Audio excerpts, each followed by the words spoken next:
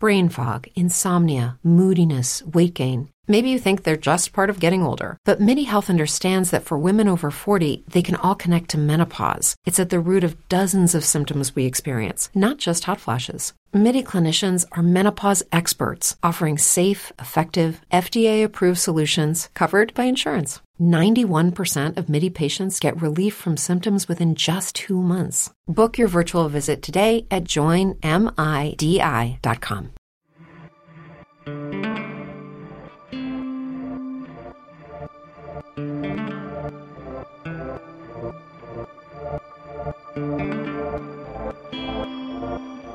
Welcome to Dig, a history podcast.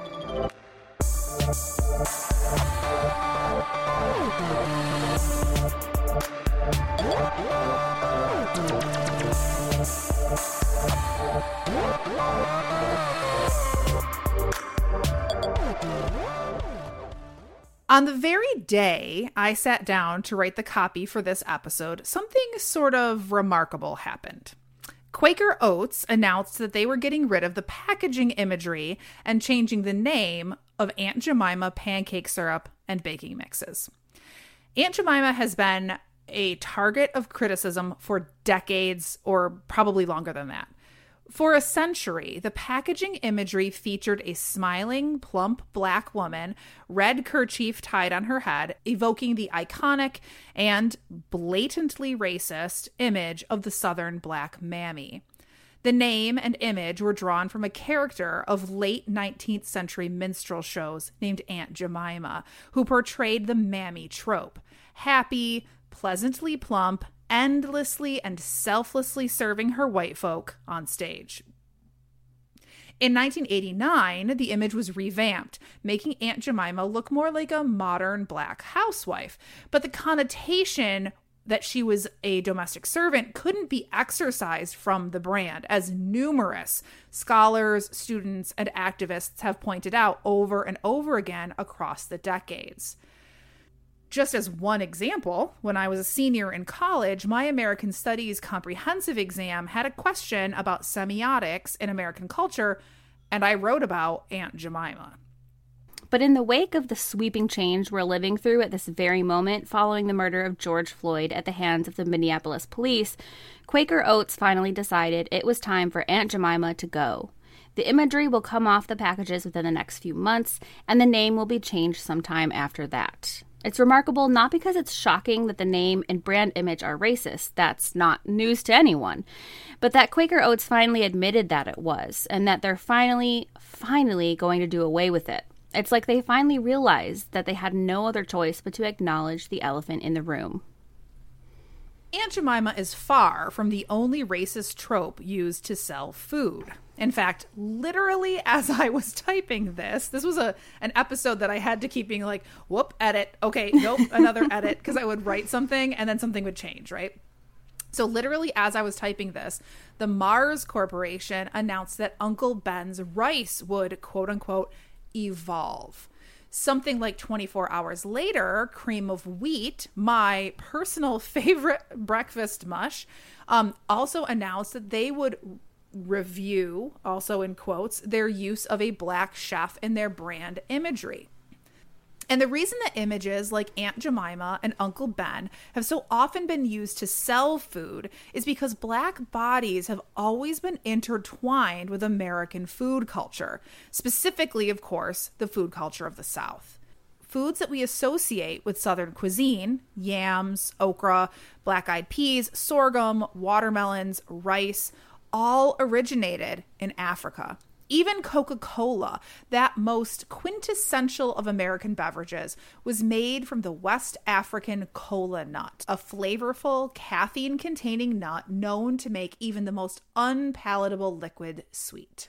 Historians Judith Carney and Richard Nicholas Razumov have noted that our image of Africa today is of a hungry continent, one chronically unable to feed itself, but that has not always been true. Carney and Razumov point out that Africans added 3 important cereals, a half-dozen root crops, 5 oil-producing crops, a variety of beans, nuts, and fruits, in addition to the versatile gourd, to the world agriculture. Africa had its own thriving agricultural system, and its crops moved around the Indian and Atlantic Oceans in the same way that other crops we hear more about, tomatoes, peppers, corn, apples, also did. American food, in many ways, is African food. It's not just about individual crops, though. It's also about the preparation of those foods.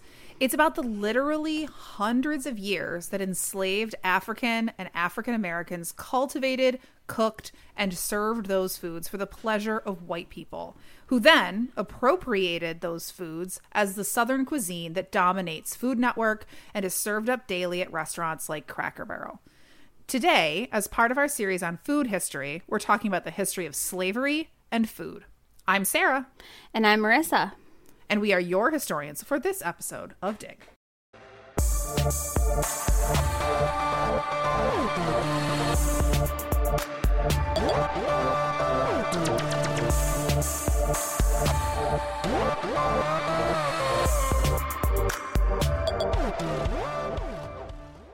I want to start by saying that just like in so many of our episodes, we can't cover every aspect of this topic.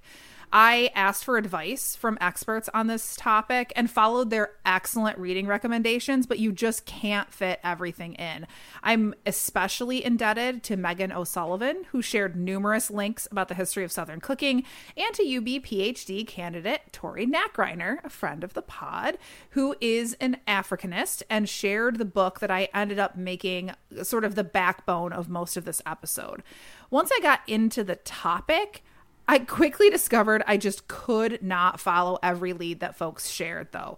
This is a really big and really important topic with like a million tendrils reaching out. So if it intrigues you and you want to know more, check some of the books out of the library or do some research on whatever thing you think that I didn't include enough of. I will list some of the recommended readings and in the bibliography of this episode so that you can kind of explore things that I didn't get to. 19th century travelers and missionaries popularized the idea that Africa was a dark continent, one that was mysterious and unknown to the rest of the civilized world. But that ignores the continent's long involvement in global trade networks. In the ancient and medieval world, African goods were much sought after, ranging from ivory and gold to Melegueta pepper, also known as grains of paradise, which were prized in Europe and the Middle East. Food traveled too. Sorghum, millet, and several legumes made their way around the ancient world. These crops traveled on trade routes such as the Islamic trans-Saharan caravan routes across North Africa, which brought Ethiopian coffee to the Arabian Peninsula and Middle East, and transported the kola nut and Melegueta pepper to Europe. In fact, sorghum, a drought-tolerant cereal grain, was brought by migrant Berbers to Muslim Spain through Morocco, where it became a staple part of the Spanish diet. Ibn Khaldun, an Islamic scholar who lived in Seville, wrote that Spaniards were healthy because they subsisted on a diet of sorghum and olive oil. The African crops that moved around the ancient and medieval world, revolutionizing Middle Eastern and European cuisines, also became a critical factor in making the Atlantic slave trade possible. Take, for instance, the banana.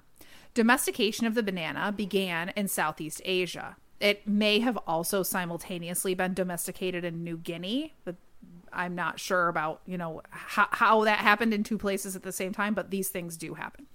The banana, which was considered excellent food for sea voyages because of its starchy, edible, and hardy stem, then traveled with sailors across the Indian Ocean to East Africa. Bananas and their close cousin, the plantain, were then propagated in Africa, where they became part of the food culture in a variety of ways. The fruit is sometimes mashed into stews or baked or boiled. The roots eaten like a potato or a sweet potato, or sometimes also fed to livestock. And the leaves are used as a cooking vessel. Bananas and plantains also have very high yields, making them common and easily accessible. They intertwine with the history of slavery when the Portuguese and Spanish began to colonize the Madeira and Canary Islands off the coast of Morocco. So these islands were used to cultivate sugar cane. Averill put together an entire episode on sugar and slavery that we highly recommend that you listen to. It's another good example of how food and enslavement are deeply interconnected. In that episode, she tells more of the story of the use of these islands for sugar cultivation and how it linked to the larger story of the transatlantic slave trade. So we won't cover that territory here. And as Averill discussed at length, sugar is extremely dangerous and laborious to produce. It requires lots of human labor, and human labor requires calories. That's where bananas come in. During the late 15th century, the Portuguese began to replace the dwindling native Guanche population on the islands, who they had originally enslaved for sugar cultivation, with enslaved Africans imported from the continent. Judith Carney and Richard Nicholas Razumoff believe that this was when bananas and plantains were first introduced to the Madeira and Canary Islands. The Portuguese and Spaniards were impressed with the fruits, which were easy to grow and pretty tasty. From these initial sugar islands, the banana traveled across the Atlantic, at first with exploratory expeditions and later on slave ships. There's also a really tragic sort of epilogue to this initial story about bananas and the slave trade, because the same logic is used later on by American plantation owners in places like Guatemala that were used to produce various different kinds of food crops. And bananas initially were used or were planted to feed the folks that were doing various different planting and growing, cultivating of things for American consumption in South America, Central America. And then at some point, some enterprising person was like, oh, bananas are great and Americans would love them. And so that turned into an American plantation system focused on banana cultivation. Mm-hmm.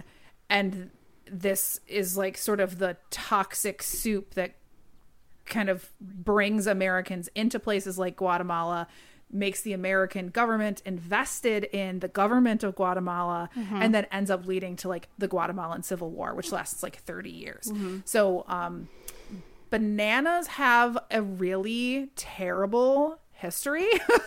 They sure do. Which is really kind of odd when you think about just how ubiquitous bananas are in our lives today. Mm-hmm. Yeah. They're carrying a lot of baggage. Yeah. You're likely already quite familiar with the Columbian Exchange, the exchange of crops and livestock between continents around the Atlantic world. This was like a really big deal, I know, in the curriculum when I was teaching U.S. history to 7th graders, for instance. So this is something that a lot of people are introduced to really early in their history education. However, traditionally, African goods have not been understood as a significant part of that exchange. Take, for instance, this quote from Alfred Crosby, the historian who actually coined the term Columbian Exchange in his 1972 book, The Columbian Exchange. Quote, "The importance of American foods in Africa is more obvious than in any other continent of the Old World. For in no other continent except the Americas themselves is so great a proportion of the population so dependent on American foods. Very few of man's cultivated plants originated in Africa. And so Africa has had to import its chief foods from Asia and America." So talk about portraying Africa as the hungry continent, right? Unable to feed itself without the help of non-Africans. He's literally saying Africa is the only place other than America that is so reliant on American crops, right? That's just such a contemporary point of view. Like, he's a historian. Right. Like, doesn't he know that historically that wasn't the case? It's so weird. Right. No, it's just, it seems like such an oversight. And as you said, like something so influenced by sort of our image of Africa today. Right. Not only have we underappreciated Africa's role in the Columbian Exchange, we also typically think of the Columbian Exchange as being about the transport of crops specifically to be cultivated for production. In other words, we think about the tomato being transported from the Americas to be grown in Spain or in Italy, and the apple being carried from Europe to be grown in, say, New England orchards, specifically for agricultural purposes, right? It's being transported because your intent is to grow it in this new location. But a significant factor that sometimes gets lost, that a great number of crops, and largely African crops, were transported with the sole purpose of serving as provisions on slave ships. So they weren't being transported to plant, they were being transported to feed the human beings on slave ships, and then ended up in a new location. The Atlantic slave trade was entirely profit-driven, and while we should all, of course, be very familiar with the nature of the Middle Passage, the ways that infectious disease ravaged these ships, the high death tolls, the other horrors, the goal was to deliver saleable human cargo. So to keep enslaved Africans in a state of relative health, slave ships needed to have stores of nutritious food. Europeans initially tried to provision themselves and their slave ships with their own goods, but found it difficult. They typically only partially loaded ships while in home ports, meaning they needed to take on the bulk of their provisions in African ports. This wasn't their first choice. While it wasn't entirely clear in the sources why exactly they couldn't just fill up with stuff in Portugal or Spain, it seems reasonable to assume that it was more costly and that it meant that goods spent longer on the ship, increasing the chances it would go bad well before arrival in the Americas.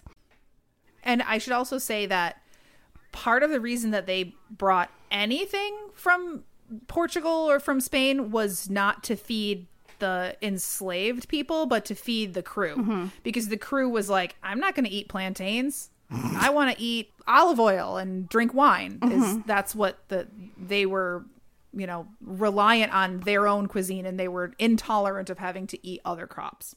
Right. The first attempt at a solution was to cultivate European foodstuffs in Africa, but they quickly found that even crops that enjoyed the sunny southern European weather were not hardy enough to survive the tropics. This is maybe a side note, but this became sort of a cultural sticking point. As we've seen time and again in our Ghost Dance Religion episode, for instance, a sign of civilization was European-style agriculture, with heavy emphasis on wheat production. In the Spanish and Portuguese colonies in America and Africa, wheat was deemed particularly critical because it was the grain that had to be used to make the bread used in communion. But wheat would not grow in either location. At first, this was sort of panic-inducing, but eventually, Europeans were forced to throw up their hands and agree to allowing for communion wafers made from indigenous grains. The horror! I know. Anyway, what this also meant was that they couldn't grow European crops in Africa for use on slave vessels, and instead had to rely on indigenous African foodstuffs. Quick question, was there wheat in, the Levant in, ancient times? What was the Last Supper actually wheat bread? That's a great question. I feel like it probably wasn't. I have absolutely no idea. I really don't know anything about ancient Middle Eastern bread making. Right. But that's a really good point. Whether or not it's truly historically accurate that the communion has to be wheat based, I don't know. But I do know that there was a lot of anxiety, especially for the Spanish, about using non-wheat grains for the communion. And so there's this great story. Oh, what's the name of the historian who writes about the conquistadors, the bodies of the conquistadors? What's her name? Oh, Rebecca Earl. So there's this great anecdote in Rebecca Earl's book about the bodies of the conquistadors, where she talks about this kind of fight over using corn or maize or some other kind of indigenous American grain to make communion wafers, where eventually they kind of, the Spanish literally just were like, ugh, whatever, and kind of threw up their hands. And so the Lord's Prayer in Nahuatl ended up kind of being adapted to say, give us this day our daily tortillas instead of give us this day our daily bread, which really just delights my soul. I just think that that's wonderful. I like that. I like that too.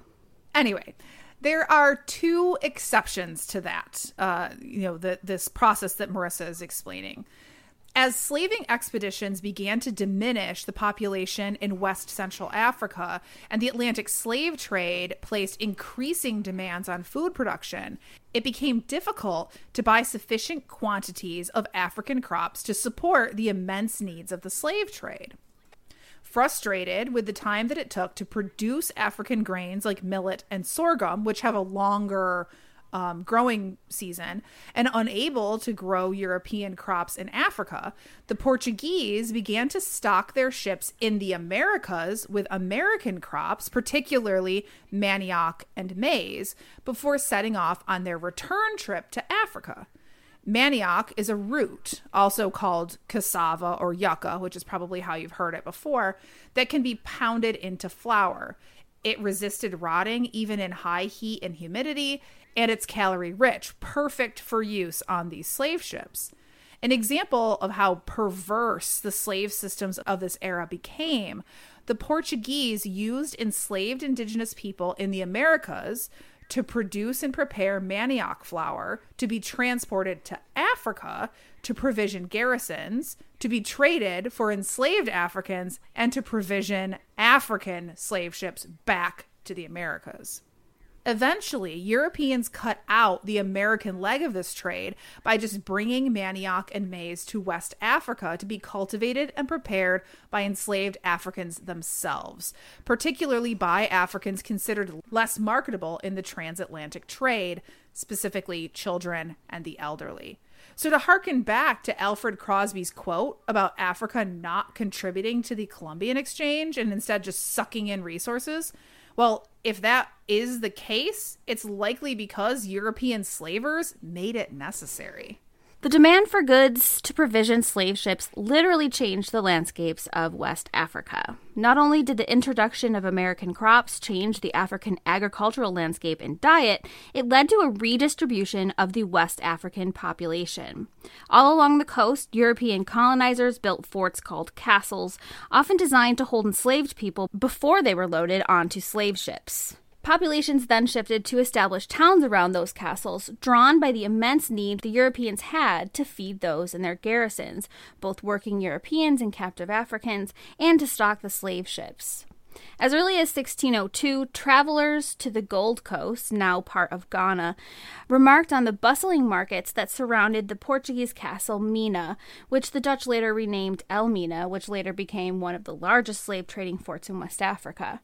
By the close of the 17th century, the town around Mina swelled to between 15,000 and 20,000 people and was the largest European outpost on the African continent. The passage from Africa to the Americas was long and arduous and required massive amounts of foodstuffs to feed enslaved cargo and even, to a certain extent, the crew. Slave ship captains leaving Angola budgeted 2 liters of manioc flour per captive per day, plus smaller amounts of beans, corn, and other forms of flour. The French ship the Diligent stocked African-grown millet, cowpeas, and 1,000 plantains. And I should say, we'll come back to cowpeas, but cowpeas are black-eyed peas. Once on board, enslaved women were most often made to do food preparation. This meant freeing up the white crew to do the work of keeping the ship moving and, of course, surveilling the enslaved population, keep them from revolting or whatever, while also saving the cost of having to have a white cooking crew. The unique needs of food preparation for an enslaved population influenced the very design of slave ships. While cooking areas were typically below decks, on slave ships, at least one cooking space, usually a wood-burning cooking hearth, was kept on the deck so that enslaved women could be watched while they cooked. Another cooking space was below, in a space near both the officers' quarters and the area where enslaved women and children were held, keeping both the authorities and the cooks in close proximity to the cooking space. The work of feeding those on the slave ship was physically demanding and difficult. Rice was often purchased in the hull because it was cheaper, which meant that women needed to remove the hulls using the traditional African tools of mortar and pestle. The labor of food preparation intermingled with the horrific experience of bondage on the slave ship. One lithograph that Carney and Rosomoff described in their book depicted a large pot of food being passed from the cooking area to enslaved men, in which both food and weapons were featured prominently.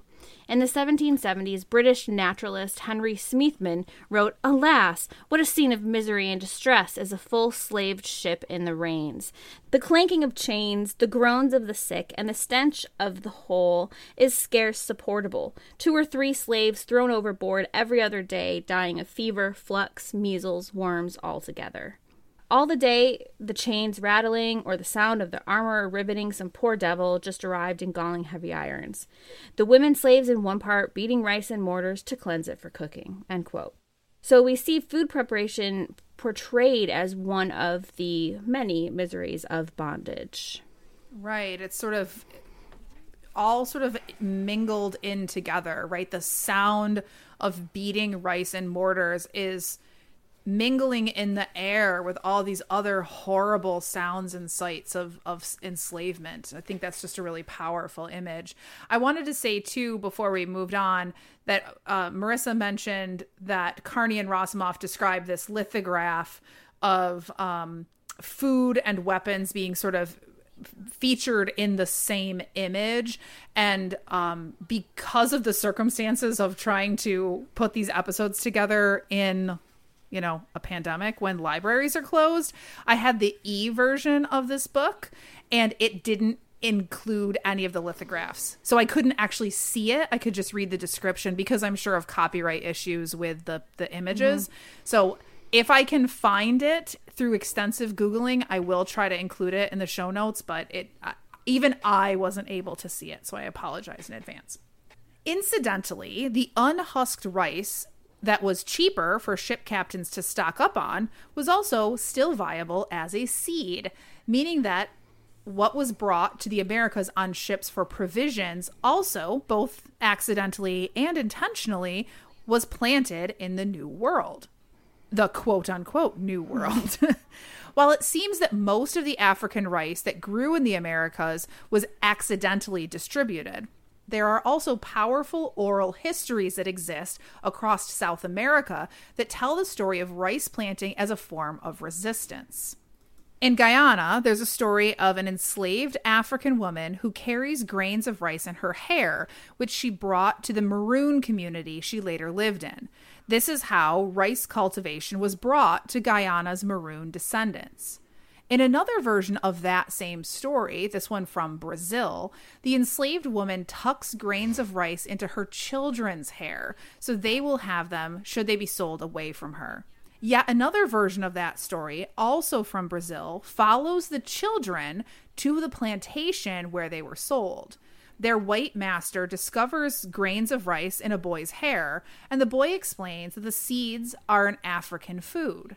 Given that this area in Brazil developed rice plantations, we see how the enslaved used food to maintain a link to Africa, and how Europeans in the Americas benefited from both African crops and the African expertise in how to cultivate those crops. We know from primary accounts that some African crops like rice, bananas, and millet were first propagated by Europeans in the Americas trying to find ways to feed huge populations of enslaved laborers. But we don't have direct evidence of how other crops like the yams, other tubers, and plantains were first planted in the Americas, and oral histories like those ones Sarah just shared about rice often claim that African crops were introduced by Africans themselves. There's evidence of Europeans first encountering certain crops that we know originated in Africa in their slaves' gardens. Carney and Rosomoff call this a shadow world of cultivation, where Africans cultivated crops likely left over from slave ship provisions. European plantation masters and overseers encouraged enslaved men and women to cultivate their own food in their own gardens because it made their jobs easier. As a missionary in the Danish colony on St. Croix wrote in the 18th century, from this plot they are to produce their own means of sustenance. The yield is generally great enough that it provides the diligent cultivator with a surplus beyond his basic needs, and from this he can provide himself with other commodities. This arrangement relieves the master of any further cares concerning the slaves than when the essentials for their substances are handed to them in kind, as is the case on several English plantations on St. Croix." End quote. But whether they first planted the crops or not, enslaved Africans shaped the food landscape of American slavery through the agricultural knowledge that they brought with them. After all, as Carney and Razumov pointed out, of all the peoples who came to live in the Americas, enslaved Africans were the only ones who had any familiarity with the crops that would survive in a tropical or semi-tropical climate, or who had any experience with cultivation. In Barbados, Englishman Richard Ligon wrote that taro, a root that became a staple component of slave diets, was introduced and grown by enslaved Africans themselves, likely initially planted from the stores of the root used during the Middle Passage. In the Carolinas, 3 West African staples, rice, cattle, and cowpeas, became so entrenched in the colony's agricultural economy that they ended up feeding much of the British West Indies. Then later, Carolina exported rice to much of the Atlantic world. Yeah, and even now, Carolina, like South Carolina particularly, has like a rice culture. Like rice is really important to like South Carolina cuisine, but Carolina rice is, I think there's a brand called Carolina rice, but okay. No, yeah, and I knew the Carolinas, that rice cultivation was huge there, and that is why the enslaved population was so much larger than the white population. Yes. Because it was a very labor-intensive crop. Right, especially early in American history. Later on, that population density moves into the deep South where cotton is booming, right? Mm-hmm. But yeah, initially South Carolina, that's, it's largely rice, not cotton. Mm-hmm. I want to shift here a little bit away from the story of crop exchange and spend the rest of the episode talking a bit more about how those foods and the people who prepared those foods came to shape what we think of now as American Southern cuisine. We've already established that many of the foods that have become staples of Southern and even American cuisine came from Africa by way of the transatlantic slave trade. But as black chattel slavery became an institution, those foods became more than just subsistence crops grown to feed large populations of enslaved laborers, like they had originally, for instance, in the Sugar Islands. And this process happens outside of the United States too, of course. I'm not saying that it's not happening in, say, Guyana or Brazil or these other places we've talked about. African foods and enslaved cooks shaped the cuisines of many cultures across the slaveholding Atlantic world. But I want to drill down and focus just on American Southern cooking, partly because I'm an Americanist.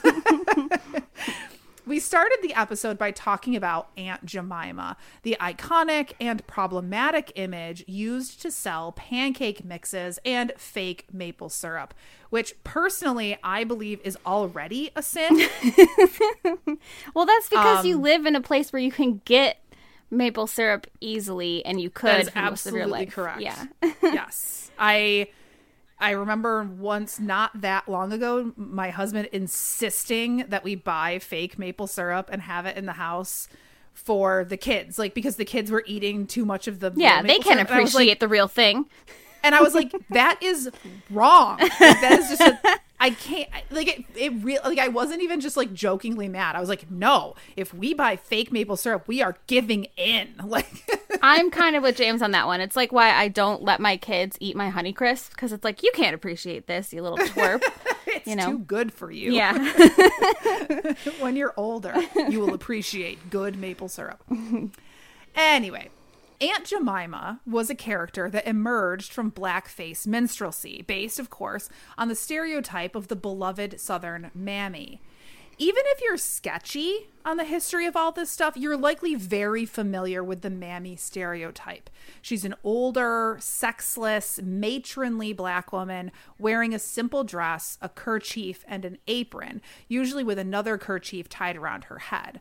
For decades, that's how Aunt Jemima appeared on the products, on Aunt Jemima's products. Mm-hmm. The mammy figure represented a romanticized version of the black women, both enslaved and working after emancipation as domestics, who raised white children in wealthy Southern households. The mammy was central to the rewriting of antebellum Southern history because she embodied, in the minds of whites, the love that enslaved women had for their white families. In fact, the mammy was so central to Southern lost cause mythology that in 1923, the United Daughters of the Confederacy worked to get a memorial built in Washington, D.C. to honor the mammies of the Old South, who, according to North Carolina Congressman Charles Stedman, desired no change in their condition of life, and who now look back at those days as a happy golden hours of their lives, end quote, barf. Isn't that so gross? Yes. Like they didn't want to be freed, right? They wanted to continue to care for their white families. It's literally exactly what slaveholders said about slaves. Yes. Not even just enslaved, like, I mean, this applies to enslaved mammies and Yes. mammies after emancipation is what I'm saying. Absolutely. Like, that's what, oh, well, like, you know, I think there's a couple slave narratives that were taken as part of the New Deal, you know, the the Works Progress WPA. Administration oral histories, right? Yeah. And the ones that were kind of spread around by white supremacists were ones of people who were like, hey, after emancipation it was really hard because I had nothing. Yes. And you know, before emancipation I at least had, you know, a place to eat and blah blah blah. And so then they're like, see, black people love being slaves. Yes. And it's I'll say that is still something that I struggle with when I teach the especially the Civil War class, because I thought when I first started teaching it, I'll have them read whichever WPA narrative they want to read. Like they can go in and they can just read one. And then I discovered that like that wasn't working because they were saying exactly that. Like they would find a narrative where somebody said like, you know, when, you know, before the war, we were all together and life was good. And like, I played with the white children, and they would immediately be like, life was better before emancipation. Mm-hmm. And I'm like, that's not exactly what's happening here. Right. Like there's a lot more nuance to this. And so I found that I had to either kind of do a lot of hand holding for them to be able to properly interpret those, or I had to just like pick specific narratives, because otherwise they get this idea that for some people life was better. And it's very complicated to parse that even for mammies, you know, there's a mix of emotions where like some and you want to honor that, the fact that they did feel some security and they did feel some regard or even love for their master's children or whatever. Like there is room for that, and also room for the fact that they were being oppressed. Like both can be happening. They were still enslaved, right? And the bad conditions that they faced after emancipation were because they were given nothing, because everything was taken from them, or they weren't allowed to own anything to begin with. That's not their own fault. That's the fault of the people who enslaved them anyway. So exactly, right. It's because of Jim Crow, right? But one other plug that I want to make here is that Carol Emberton, my colleague at UB and my advisor, is working on a book right now that at least one of the chapters, I'm not sure how pervasive it is, but at least one of the chapters focuses on this question of home for formerly enslaved people, emancipated people, because for many of them, they have super mixed emotions because plantations were both the site of their horrific enslavement and also their ancestral homes. Right. Like the bodies of their loved ones were buried at these plantations. And so it's very complicated. It's not enough to say like they didn't want any change in their condition of life and they looked back on those days as the happy golden hours, right? Mm-hmm. They may have in some senses, but it was also the place that represented their enslavement. Right. So lots of complicated stuff happening. Right. They're being evicted from their homes at the same time that they were being freed. Right. So it's wonderful, but also terrifying and sad. Back to the show and us instead of our endless pontificating. But mammy characters also hearken to the centuries-old history of black women cooking for white families, both while emancipation and after emancipation as domestics. The long history of Black women preparing food for white families, nourishing their bodies in a fairly intimate way, was whitewashed and romanticized into a comforting memory. This memory was embodied by Aunt Jemima, who was used to sell convenience foods to white women who might not be able to afford a Black domestic, but who could at least imagine themselves eating the comforting foods a mammy like Aunt Jemima might prepare. The trope begins, of course, in slavery. Historian Kelly Fanto Dietz illustrates the intimate history of enslaved cooks in her book, Bound to the Fire. One chapter opens with the story of Suki, a cook on a plantation in Surry County, Virginia. She arose well before sunup to bake bread and begin preparations for her white master's meals. She planned meals and cooked to order. When guests came to the plantation, she planned menus and oversaw the cooking of elaborate feasts. One of my favorite examples of this trope of the Black woman cooking for white families is actually from Forrest Gump. Me too. Which I recognize, like, a lot of historians are like, Forrest Gump ruined everything. I don't personally believe that. It's one of my favorite movies ever. Same. But I love this scene because I think it captures this idea really powerfully. There's this, they depict Bubba's mother as a cook for white families, and they kind of show the lineage of all of her ancestors who, going back all the way into the antebellum, were cooks for white families, and they show them all like coming through the kitchen door with food to give to these white families.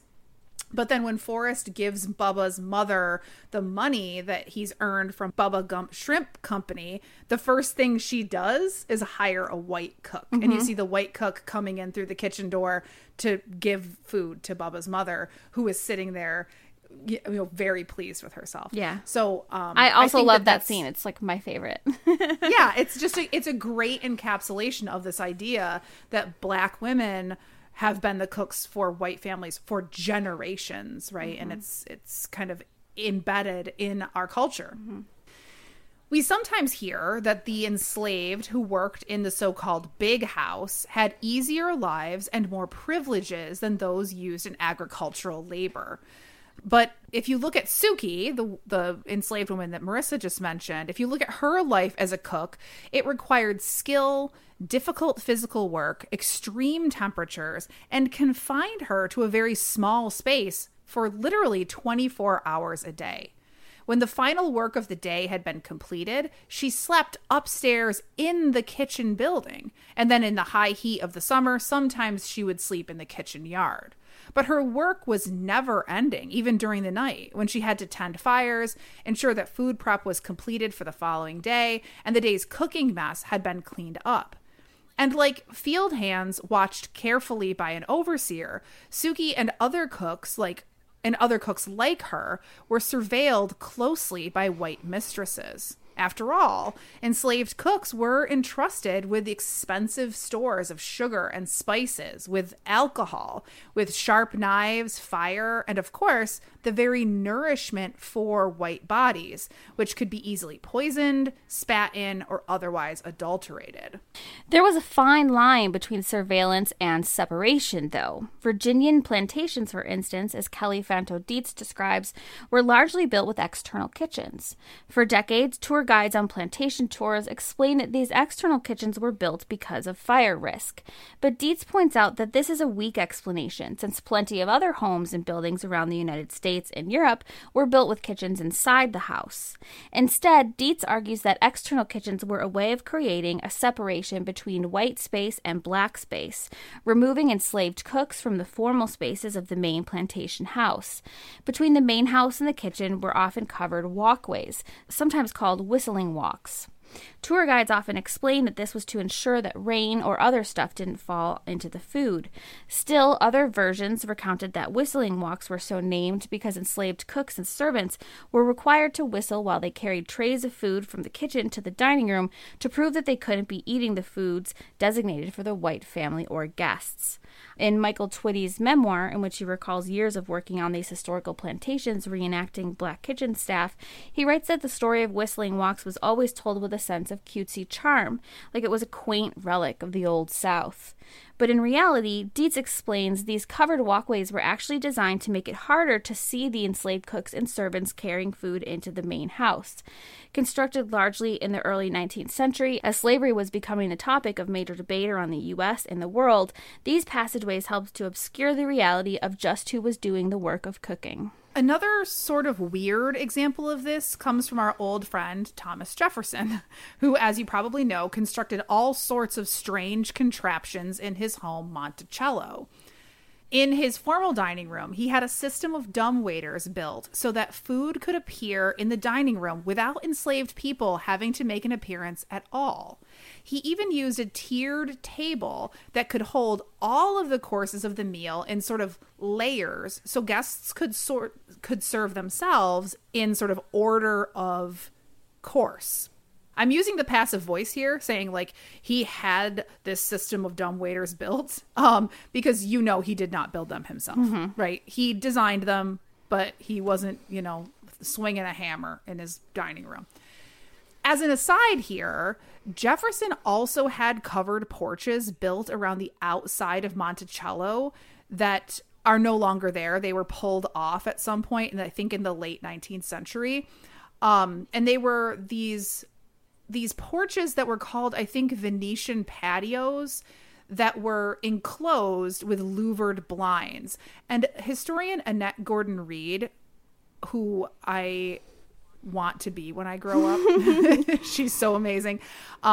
She argues that those were designed particularly to make it possible for Sally Hemings to enter and exit Jefferson's private rooms without being seen. So she kind of pushes back on arguments that his children and grandchildren later make, that it's like nobody was ever going into and out of his bedroom because his bedroom was his private space. And she's like, bullshit. He had all of these closed porches built around his bedroom so that Sally Hemings could like exit from one door, go through these Venetian patios, and then get into his bedroom from the outside. Like he had a door into one of those patios. But also, don't we know, I mean, it's all bullshit because we know that genetically, like, yes. That there are plenty of black people who have Jefferson's DNA. Oh, yes. Yeah. No, it is bullshit for many reasons. Okay. But this is this specific argument that they tried to make, which was like, nobody ever could get into his bedroom because it was his sacred space. She's like, no, that's not a thing. Anyway.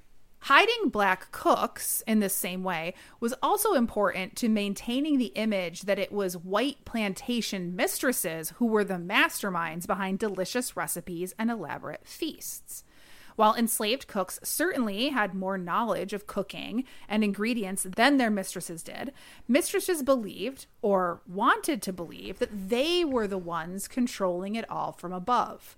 One account from after the Civil War tells the story of a cook named Lishy, who the mistress believed was stupid and lazy.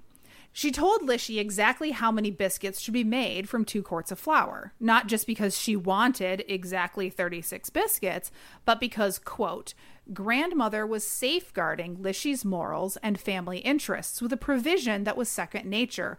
Oh, the elegant thrift of those Southern housewives, more productive of comfort than the most lavish expenditure.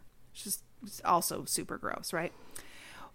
White mistresses, at least in their own minds, had to keep a close eye on black cooks who had to be trusted, but also could not be trusted.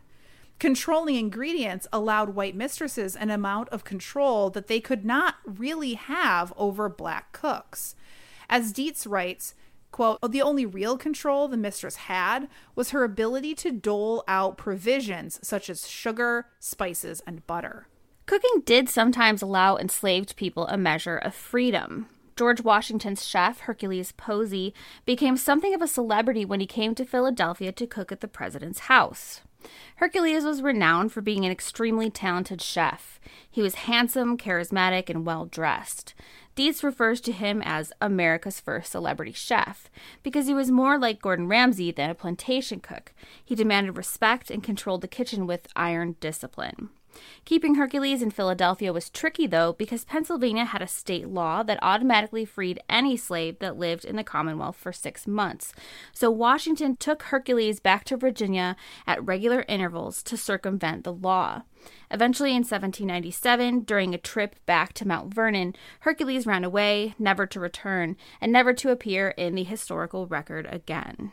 Thomas Jefferson also had an enslaved chef, James Hemings, who was the brother of Martha Wales Jefferson and Sally Hemings, so Jefferson's white wife and his enslaved lover. And I'm using lover there. Many people will argue with that. I'm following Annette Gordon Reed's sort of her example. Jefferson inherited the Hemings family when his father-in-law passed away, and at Monticello, James learned to cook under other enslaved cooks. But when Jefferson moved to France in 1784 to act as the American ambassador, he took James with him out of his Francophile desire to have a classically trained French chef. Jefferson is so freaking weird. He's like, I want to have my own French chef. I know. So James learned French and received formal training in the kitchens of renowned chefs. Almost 10 years later, after using his training to cook for Jefferson and his guests for countless fancy French meals and becoming well known for his skill, he negotiated his freedom with Jefferson under the condition that he would train his brother Peter in the ways of French cooking first. When he completed that task in 1795, Jefferson manumitted him. James then moved around a lot. He lived back at Monticello for a time, and then in 1801 died apparently by suicide. Most plantations did not have cooks trained in French kitchens, but instead they had enslaved cooks who learned to cook as apprentices to older enslaved cooks, part of generations of enslaved cooks. White slave owners not only reaped rewards from that by eating delicious food, as Washington and Jefferson did, but also by claiming the very cuisine as their own. Even today, Southern culture boasts of Southern hospitality, a unique sense of welcome and abundance shared with guests. Virginian mistresses were expected to provide this hospitality with lavish picnics and parties, and could gain reputations as excellent hosts if they were successful. But that hospitality was not actually a result of the work of the mistress, but the enslaved.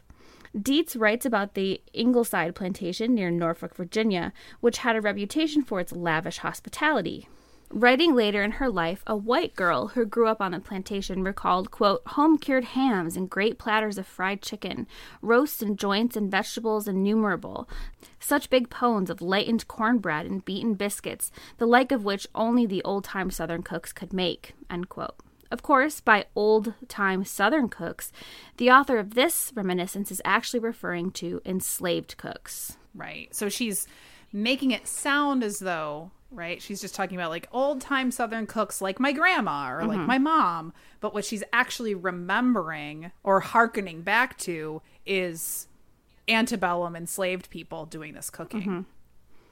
So it wasn't just African crops sowed by enslaved hands that shaped Southern cuisine, but enslaved cooks who designed menus and prepared feasts that trained white Southern palates. Michael Twitty, who is sort of a modern-day evangelist for reminding Americans of the Black roots of Southern food, recounts a amazing story about Robert E. Lee praising the cowpea, or the black-eyed pea, for keeping the South fed during the lean years of the Civil War. Apparently, Lee said that the beans were, quote, the only unfailing friend the Confederacy ever had. And the black-eyed pea, you guessed it, came from West Africa and was grown in the American South by the very people the Confederacy was fighting to keep in bondage. That sort of like, whoa, that just kind of blows your mind. The right? irony, yeah. Yeah. Today, Southern cuisine owes much to the work of both enslaved and free Black cooks. Take, for instance, the woman who used to be, emphasis on used to be, the queen of Southern cooking, Paula Deen, for example. Deen ran a restaurant in Savannah, which I went to and was actually very delicious, and later on became a Food Network staple. She wrote tons of cookbooks and even published a magazine. She even came to sort of embody Southern hospitality with her thick Georgia accent. One article I read actually referred to her as a white mammy figure, which I thought was really interesting. If by interesting you mean gross. Yeah, I mean, it's gross, but it's interesting to say, like, she came to almost sort of take over the idea of the mammy, but in this white way. In this, like, white, now rich lady kind of way. Yeah, exactly. In a fake way, right? Right.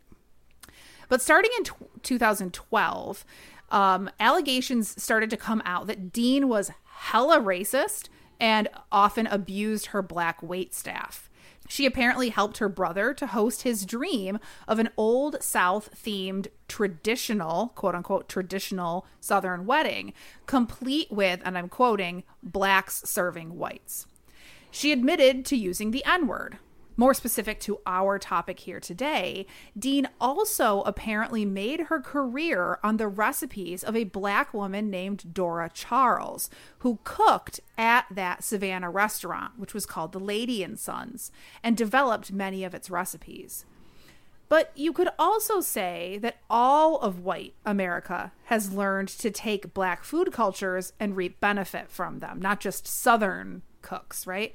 Remember, I don't know if you remember this, Marissa, it was just a couple months ago, there was all this hysteria around Brooklyn barbecue restaurants. I think on Instagram, we're taking pictures of these like anemic cuts of meat and calling it like down home barbecue. And It would be like this like very small piece of brisket or something. And people were like losing their minds because they were like, that's not barbecue. Like barbecue doesn't come from Brooklyn. But to take that one step further, barbecue is, according to Lauren Michelle Jackson, the blackest cooking technique within U.S. borders. But rarely do we see black barbecue joints in the pages of Food and Wine magazine or in the pages of New York Times or on Twitter, right? Like this uproar was all about these Brooklyn hipsters posting pictures of like boring barbecue. Right. So another way of kind of reaping the benefits of this black food culture. There is so much more to the story of slavery and Southern food and the black history of Southern food. There's the history of black farmers during Reconstruction and the black women who fed the civil rights activists. There's the history, as I said, of barbecue, but we just cannot cover it all. So get out there and start reading. One last thing before we kind of, open this up for discussion. Before I forget, I want to say a big thank you to Kelly Sharp, who's a historian at Furman University and who generously offered to share her excellent forthcoming article on race and farming in Charleston, South Carolina, which I had every intention on including when she sent it to me, but I ran out of time and I ran out of space. And frankly, I just ran out of energy to get it into this episode. I'm like 100 months pregnant, I should say. Yeah. So I was like, I can't do this anymore. So I just want to say thank you to Kelly. And I want to encourage all of you to check out her work. Her article will be out soon in Agricultural History, and it's called Sowing Diversity, the Horticultural Roots of Truck Farming in Coastal South Carolina. And she also has a book coming out next April through Oxford University Press called Provisioning Charleston, How Race Shaped Food and Eating in the Antebellum South. So super important topics, very relevant to what we talked about today. I apologize for not being able to get them in. But if this topic has intrigued you, definitely you should go out and check out Kelly's work. Yeah. Do you have any thoughts? Yeah, I mean, I just, it's a weird thing for me because I grew up with a black stepmom. She'd always buy pickled pig's feet and all kinds of shit that most folks that I knew weren't eating. And I was very picky. I ate like 3 things in my entire life. So at the time, I didn't ever eat any of her food. And she's still alive and kicking and healthy now. And every time I see her, I like eat all of her food because it's so good. But she has this sort of approach, like, she's like, everybody sit down, I'm cooking for you kind of thing. Right. Yeah. Like a food is love sort of. Yeah, exactly. And like I made a plate for her. I made one for my mother too, but I made a plate for her that for Mother's Day once that said mom on it or whatever, and she still displays that plate and uses it. It's a pasta plate. It's like a pasta platter. And like uses it and like talks about it all the time. I can just see the culture around food for her. Her family's from Tennessee and North Carolina. You can see a lot of those elements of the antebellum South still kind of surviving and being a part of like modern Black culture. Even for someone who she spent most of her life in Buffalo, New York, you know? Right. Yeah. And that's an interesting, I mean, that's such a good example too of how in many ways the Great Migration moved what was Southern Black food all around the United States, and it became soul food. Right. And so soul food is not something that we necessarily consider Southern, although we all acknowledge that it has Southern roots. Right. And another example of how all of these foods just became American foods in a way. Right. Yeah. I really don't have a personal stake in Southern food other than my grandparents particularly loved it.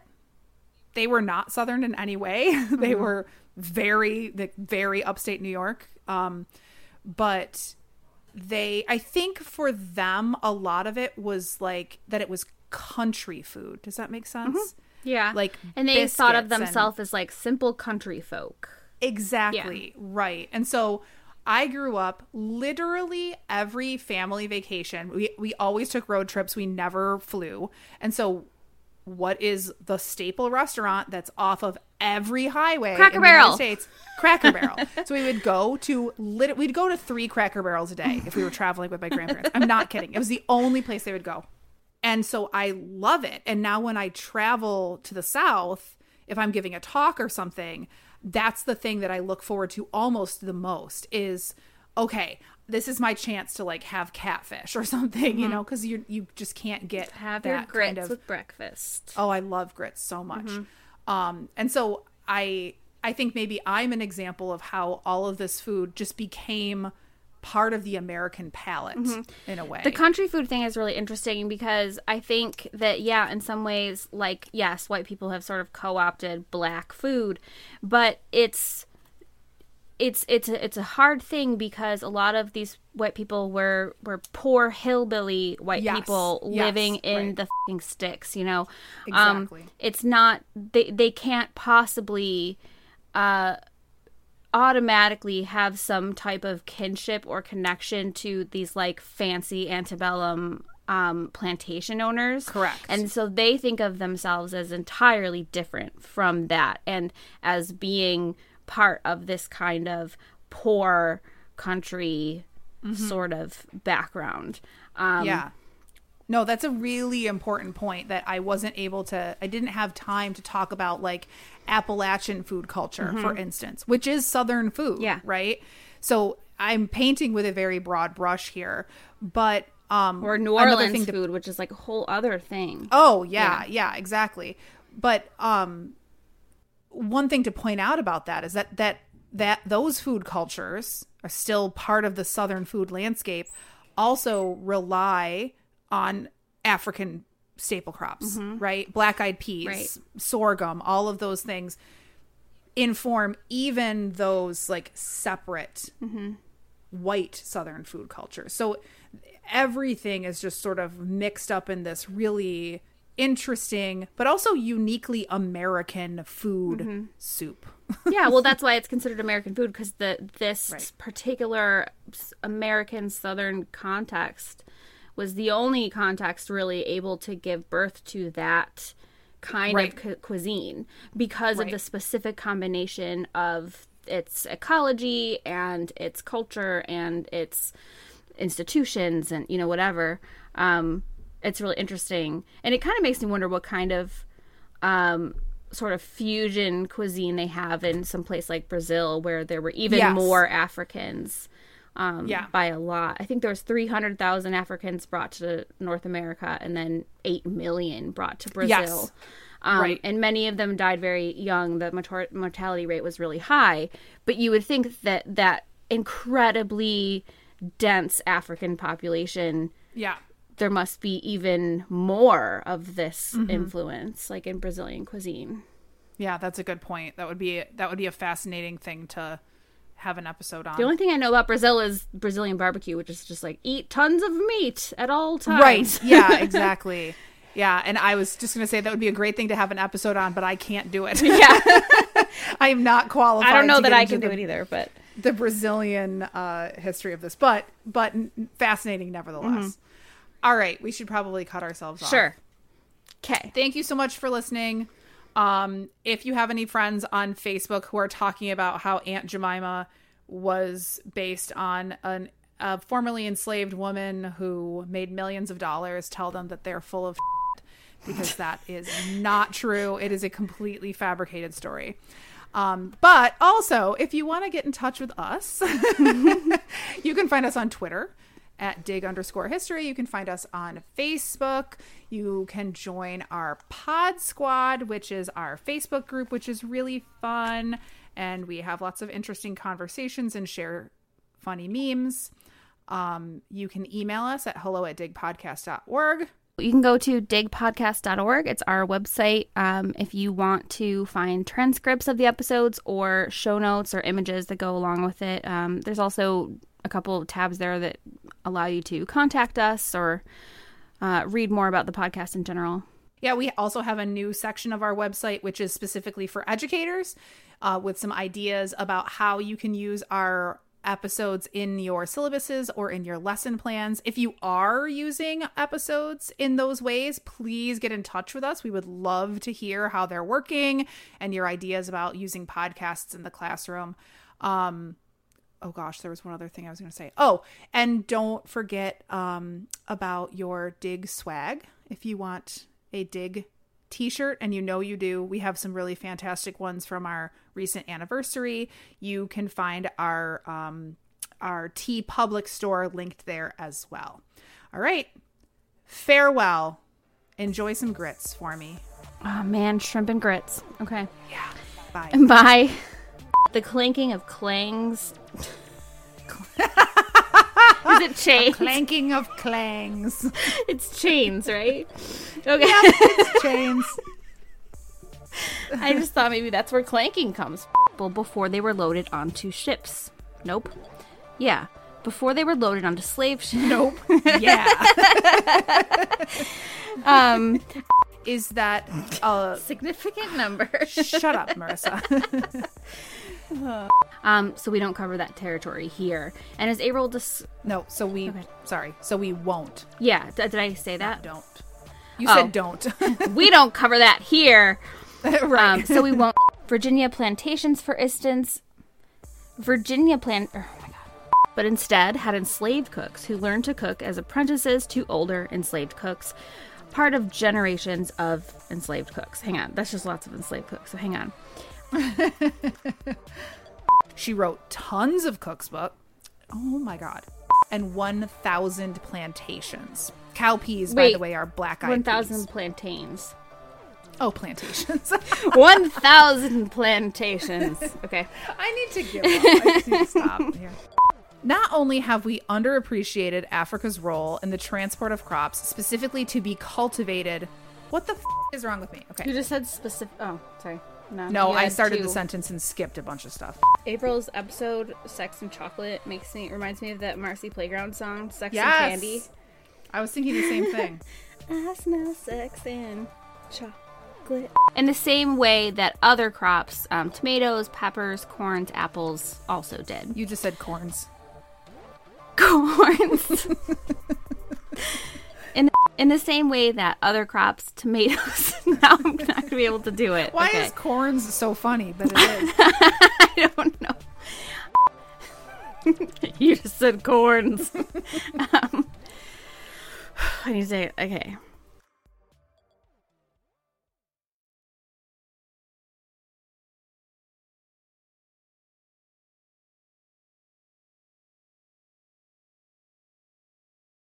If you're a woman over 40 dealing with hot flashes, insomnia, brain fog, moodiness, or weight gain, you don't have to accept it as just another part of aging. The experts at MIDI Health know all these symptoms can be connected to the hormonal changes of menopause. And MIDI can help with safe, effective, FDA-approved solutions covered by insurance. 91% of MIDI patients get relief from symptoms within just 2 months. Book your virtual visit today at joinmidi.com.